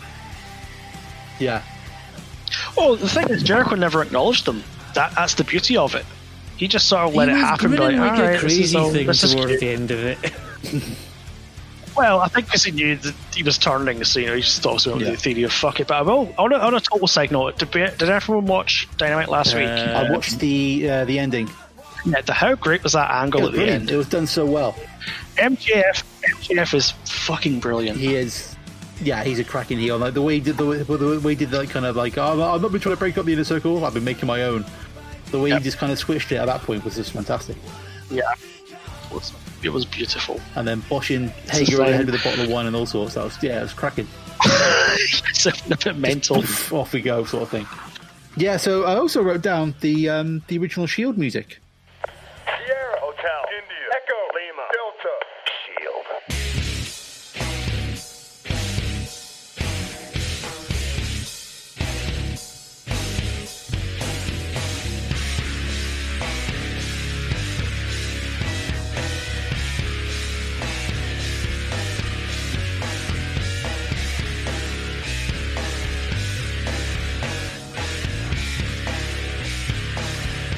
Which obviously became Roman Reigns. It's kind of it's weird. It kind of gets tainted by Roman Reigns, but now it's called again because he's the tribal chief and he's wicked. That initial kind of the Sierra Hotel Indigo Echo Lima Delta thing when they kind of came down through the crowd. Yeah. That was a great vibe, and so that was. Until fairly recently, though, that was kind of the millstone around Roman Reigns' neck, because I maintain that the reason that Roman Reigns got booed for as long as he did when they were trying to push him as a big babyface was the fact that he was the only member of the Shield that never changed when the Shield broke up. Yeah, he kept the uniform and all sorts, didn't he? He kept the uniform, he kept the music, he didn't change anything about his appearance or his moves. Now, even now, something as simple as he wrestles bare-chested. Great, that's fine. And that's it separates the character, isn't it? Yeah, if he'd have done that 3 years ago, we might have been on a winner. I'm guessing the thinking was there was such a cachet in the Shield at that time that it will just, like, if he keeps those things, like, that cachet from the Shield will roll over onto Roman Reigns. Yeah. When it pretty much had the opposite effect, didn't it? It kind of made people go away from him. Because at least, like, Seth and Dean were, like, doing something a bit different with their characters. Yeah. But he's like, no, you're still pretending to be the cool thing that we liked, but you weren't the cool person that we like in it, so no thank you. He was the least cool member of the Shield. Yeah. He was. He had no charisma at all. He was just there. Yeah, and it's taken a while to learn it. Some new teeth, and look at him. Well, it's amazing what Paul Heyman does for you. Because I maintain if Paul Heyman did not get sided with him, Roman Reigns would not be at the level he's at right now. No, definitely not. And I mean, I think there was a risk, obviously, it could be, we're getting away from the topic of music here into sort of modern day wrestling. But I think there's like a risk that when Paul Heyman went with Roman Reigns, it would have been seen as, it's just because they can't get Lesnar back, they have to give him someone else. Yeah. Mm-hmm. But what makes it work is the fact that Heyman is a completely different Paul Heyman, Roman Reigns, than he was with Brock Lesnar. With Brock Lesnar, he was the mouthpiece. He was the guy who was in charge, and Lesnar was just the destroyer that he carried around with him all the time. Whereas with Roman Reigns, very much Roman Reigns is obviously the head of the table, and Heyman is just there to facilitate his needs. Yeah, he's just there to like sign the paperwork and collect the money. Yeah, I agree on that. What about we didn't mention Brock Lesnar's theme?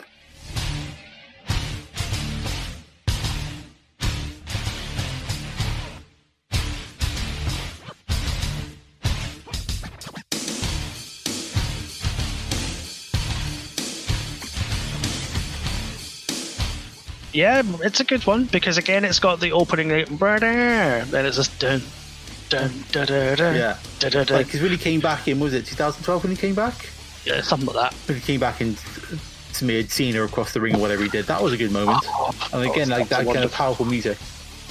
That was a wonder. I was at the Raw SmackDown Super Show and Cena was like, talking about a variety of things. I think it was a Raw after WrestleMania or something like that. Anyway, yeah. And I remember that I will never forget the pop of the crowd when Lesnar's theme hit, because everyone knew that Cena was about to get his head just impaled on something, and lo and behold, that happened. He's just going to get it twisted off his shoulders. That was 9 years ago. Oh, stop it! I know. Stop it. So I think I probably agree with that. I'll probably land on CM Punk at the end of this. But what do you think? One of you two. So for me, again, it's going to show my biases. 2010 was the decade that I fell head over heels with Japanese wrestling, and in particular New Japan. And there was one particular person that, when I say his name, I think you two are going to agree, and that is Takeover, the theme song of one Katsuyori Shibata.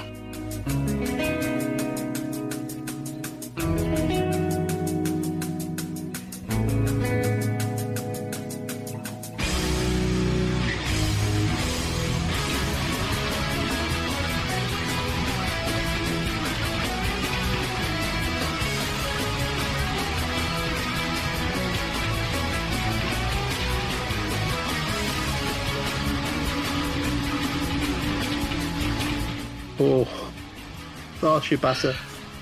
Because you just had that little like that it just kicks in.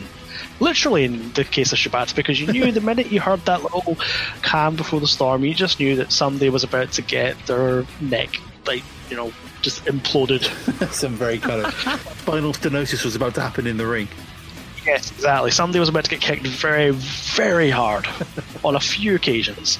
And for me, it just summed up Shibata, because it was the man's like calm on the outside, but inside the man is an absolute maniac. And only when you really, really, really piss him off do you get that anger coming out and the violence that ensued. And it is such a shame, as Phil alluded to, that he cannot be in the ring because, well, he kind of had that one match where he basically broke his brain, essentially. Yeah, he had bad himself out of a career, didn't he, essentially? It's a dumb spot, but in hindsight, you know, it's amazing what that could be. But for me, that theme is definitely one that sticks with me, and every time I hear it, I mean, I'll never forget when he came out to confront Kenta at the G1 a couple of years ago. Oh yeah, it was that long ago, was it? Yeah.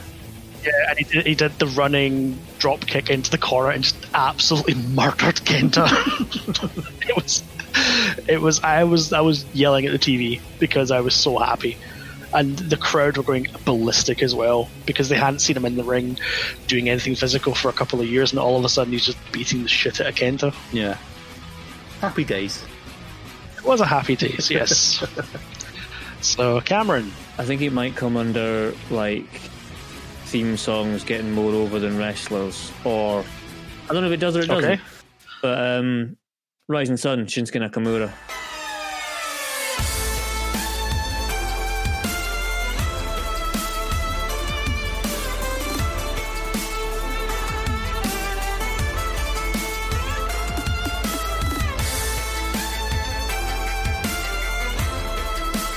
Oh, it's a good one. Before the lyrics were added. Yeah, don't give me the lyrics first, because that version when he did the whole thing with AJ Styles at WrestleMania. No, not that. Just no. But yeah, when he came out with against Sami Zayn at that takeover. Oh, yeah, the takeover Dallas. Oh yes, that was like, you know, and all the crowd started happy times. Probably mention that your old NXT went through a pretty good run of some cracking themes. There's like, you know, Finn Balor's, Asuka's. Yep, Asuka's is brilliant. And Push the Future, that's a cracking one. And then I think they fell out, didn't they? So I think they're kind of slowly replacing all their songs because they're no longer part of the WWE or something now, I think. Are they not? Something like that. Yeah, there's some kind of falling out, so I think they've been slowly replacing their themes. Oh, okay. Like, I don't think Bobby Roode uses Glorious anymore, does he? I don't. Well, he's teaming with Dolph Ziggler mostly, so I'd imagine it just use Dolph's music. So it wouldn't be Glorious, then it'd be Mid Card. I won't leave here. I won't leave here. I would check in. We talked a little bit about, you know, the worst theme tunes. I chucked Dolph Ziggler's in there. Oh, it's pretty bad. This is the world of hurt. No, it's awfully generic. Although, do you see? can't remember what website it was on. Someone was trying to find like who is the most generic wrestler. That ended up being, I think, was it Ted DiBiase Jr., whatever he's called? Oh, not him. Not Ted DiBiase Jr. I have to find the article and audit it, but it was like that's harsh. Leave the boy alone. But like there's actual stats behind it about win-loss ratios and all sorts, and he came out like exactly 50%. Wow. I also kind of was thinking of the New Day, and then I realised, like, again with like the Road Dogg thing from earlier, like it's the beginning bit with Big E shouting about what's going on. That's the bit you like. Yeah, rather than the actual music itself. is just boom. Yeah, because it's boom, boom, or something like that, isn't it? It's just bass. Yeah. It's that kind of it's the oh, feel the power. Yeah. It's also start, you know, a New Day match, like going to go, oh, Philadelphia, or whatever they are. Yeah, it's just like, you know, feel positivity. Whatever location they're in at the time. Was it clap for your world famous tag team champions? That one. Cam's off now. He's gone. He's gone. You've lost Cameron. But it's a new Cam. What about right now? What's everyone digging at the moment? Entrance theme wise, because I've got one that I really like. I'm trying to think because I'm mainly watching AEW these days, and like, you know, Moxley's is quite good.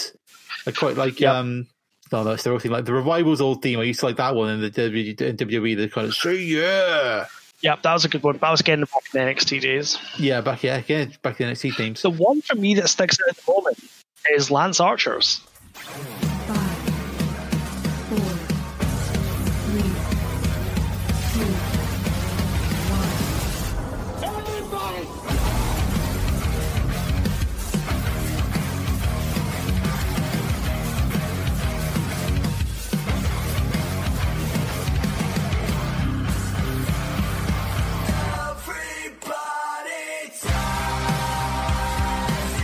Because I think it hits the perfect balance of that's his character. His character at the moment in AEW is, I'm going to kill everything in front of me. And his song is Everyone Dies. No, that's true. Oh, what was that backstage promo where he kind of walked in the change room and just killed like 5 jobbers sat in the locker room? Yes. And so he literally just threw one in the bin and walked out.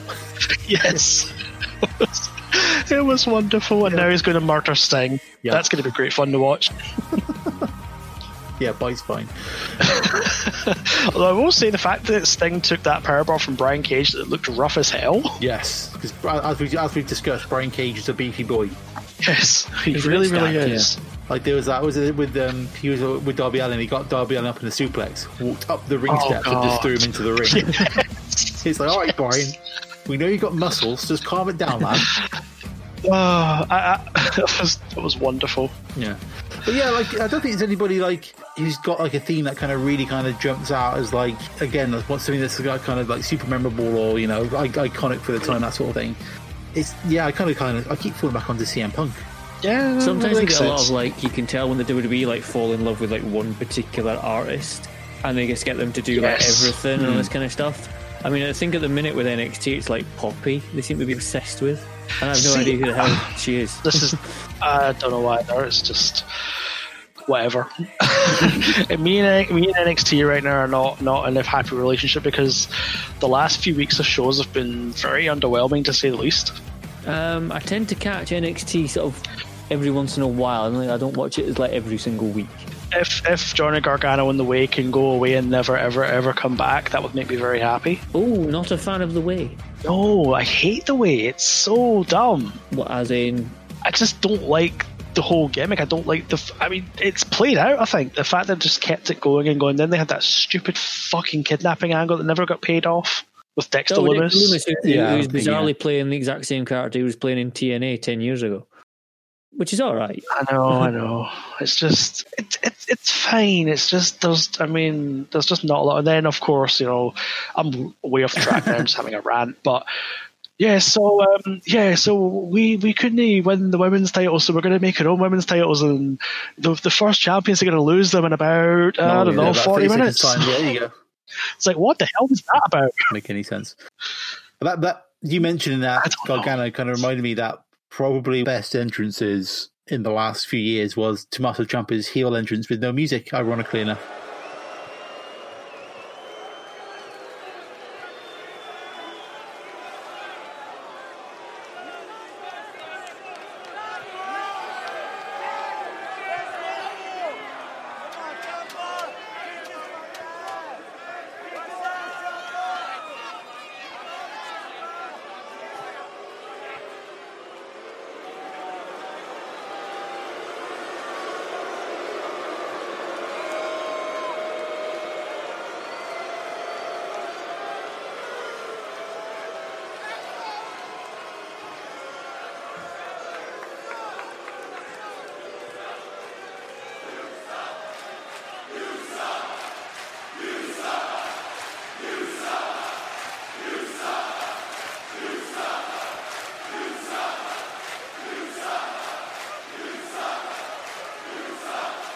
Oh yeah, that was it, wasn't it? They just kind of rained down booze on him. Nothing and just booze. Just walking out very slowly as the entire crowd swore at him for about 3 minutes. Just walking very slowly to the ring, not making eye contact with anybody because he's better than everybody else in the arena, sort of thing. Like that was. He doesn't need their gratification. He's there for himself. It's so just a shame why would he that he listen? was then going to have a match which would last 4.5 days.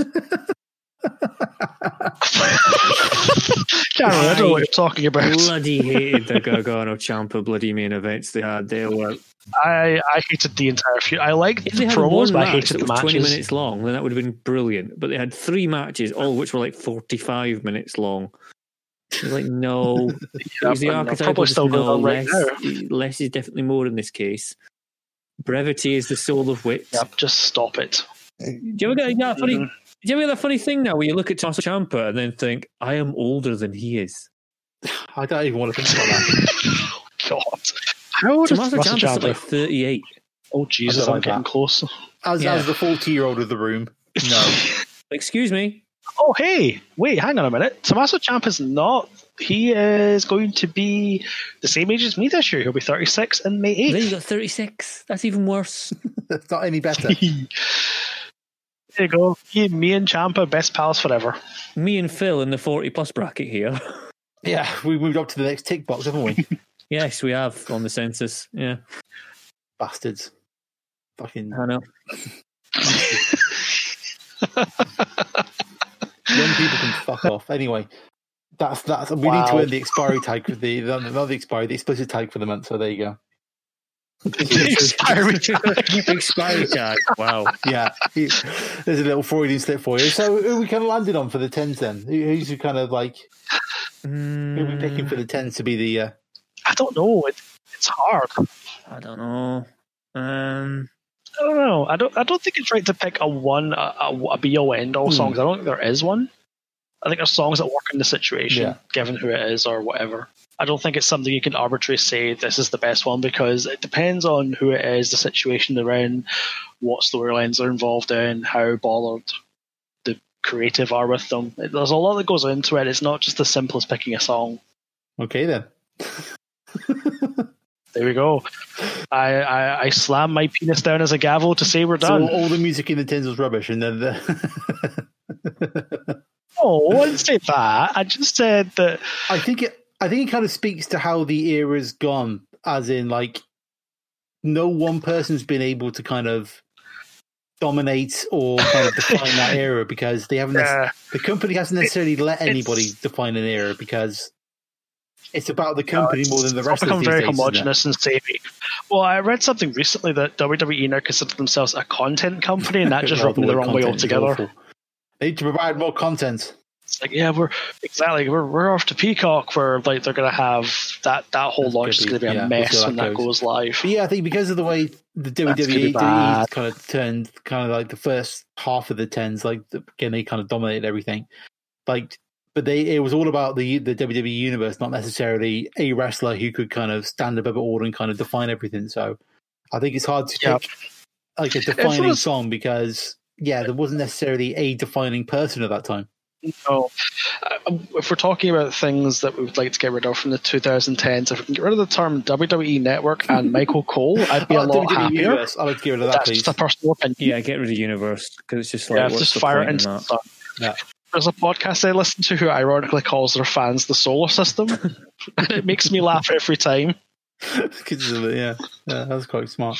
But that was our little tour of entrance themes throughout the decades. I enjoyed that. That was good.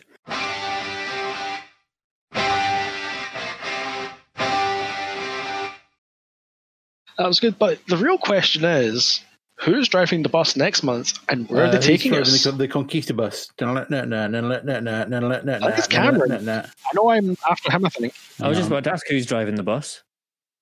The Conquista bus. You, Cameron. You got to be doing that again. This is your own fault. Don't bring the Venga Boys into this. They're not a wrestling team tune. The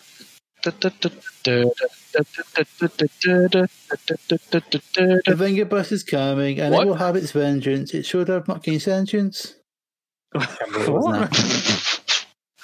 I'll have to find it. I don't know what that was about. The Venga bus is coming, and everyone... Right, you find that, I'll find out who's the next show. I'm trying to find the flipping upcoming. There we go, upcoming. There we go, upcoming. Episode 41 is being helmed by one person called Cameron. Oh, is it me? Oh, Christ. It is you. This is where Cameron goes. To choice. We flick round on the alphabetical order, so we're on to the next bit. Okay, cool. Yep. How old does a pay-per-view have to be considered retro for the Conquistadors? Well, if it's Al, it's about 40 years, but he's not here, so that's fine. I think probably for me, maybe 5 years more than or so. 5. Ooh, that's interesting. Hello. I don't know. That's what you're going for. If you're picking Super Showdown and never doing the show again, not anything like that. No way. What have we got to do? I'm just trying to think now. Please do. Yeah. Shall we go? I think he just cut out just as you were saying it. Should we go back to the early 90s or should we go back to the early 2000s? Ooh. Well, it depends. Are we doing WWE, WCW? Where are we going? What the last few decades we've done? Let's approach it scientifically. Okay, let's approach it scientifically. All right. Okay. Oh God, strap in, folk.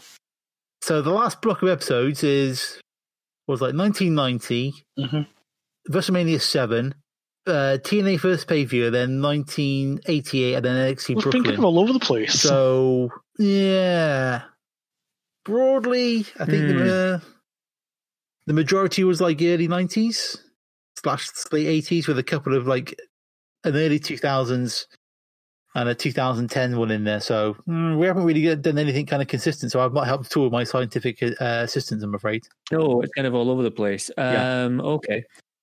Good job, Phil. I'm flipping in between. If we want to go early 90s, I'd like to do SummerSlam 92. Okay. If we want to go a little bit more recent than that, I know I said early 2000s, it's not that early.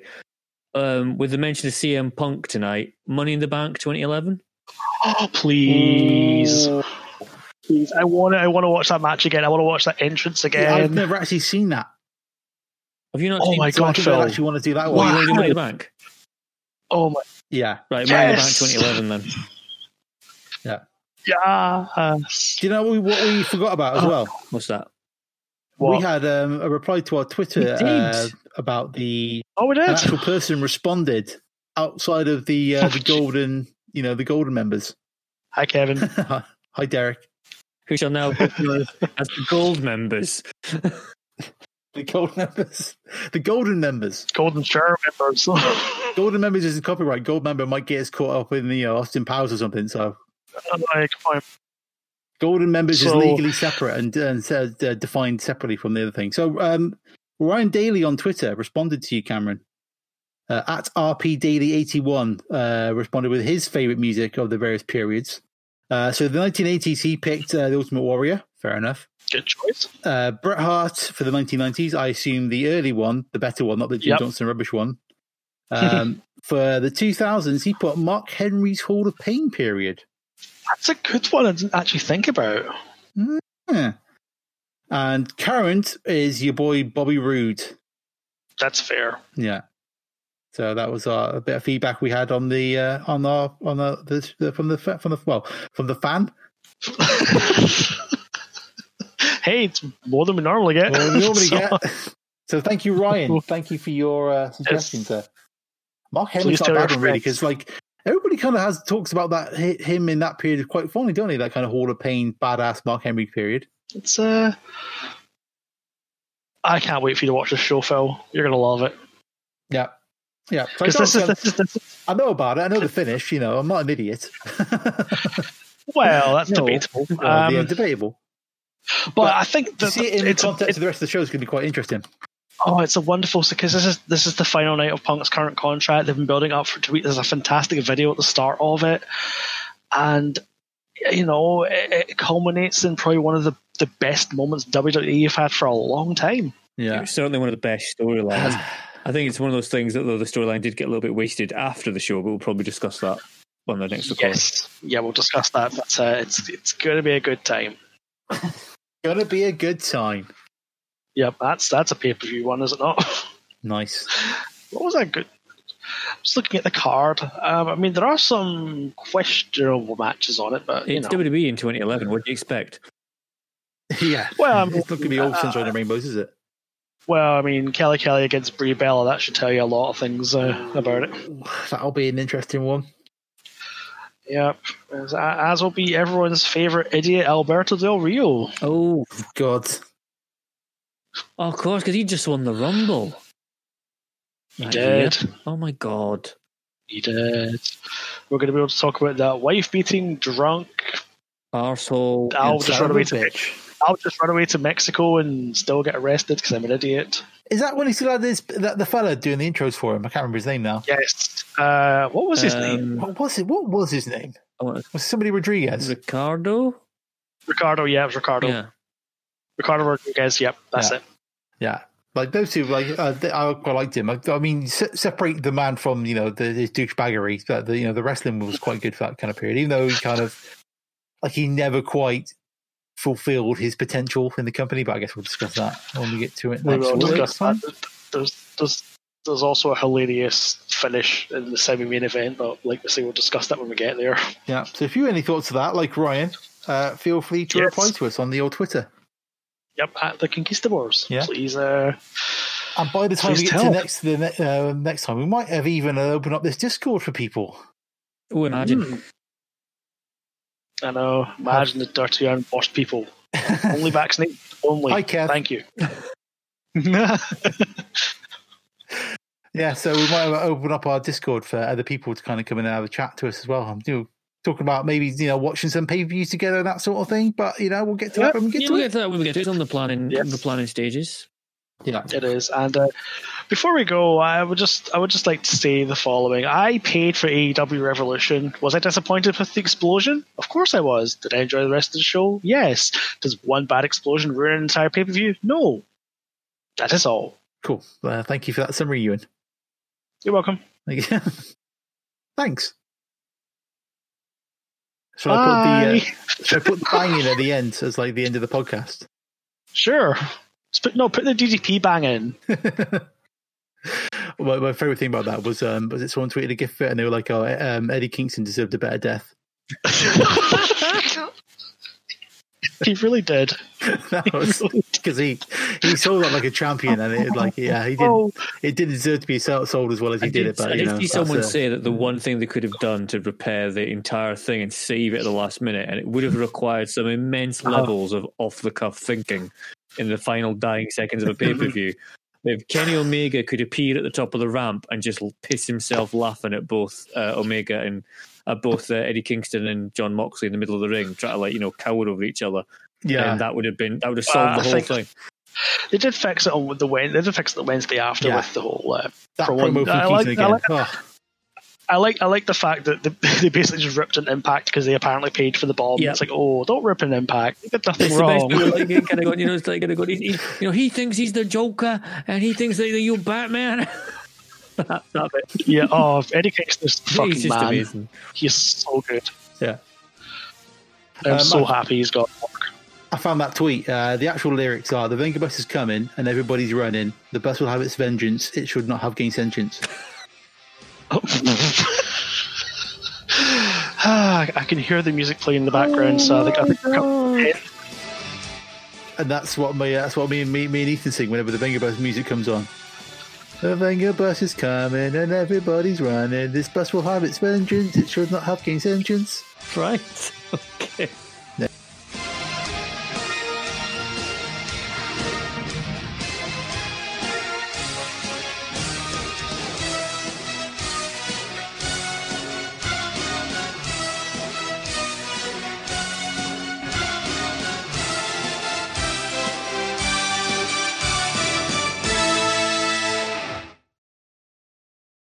So this is all edited out.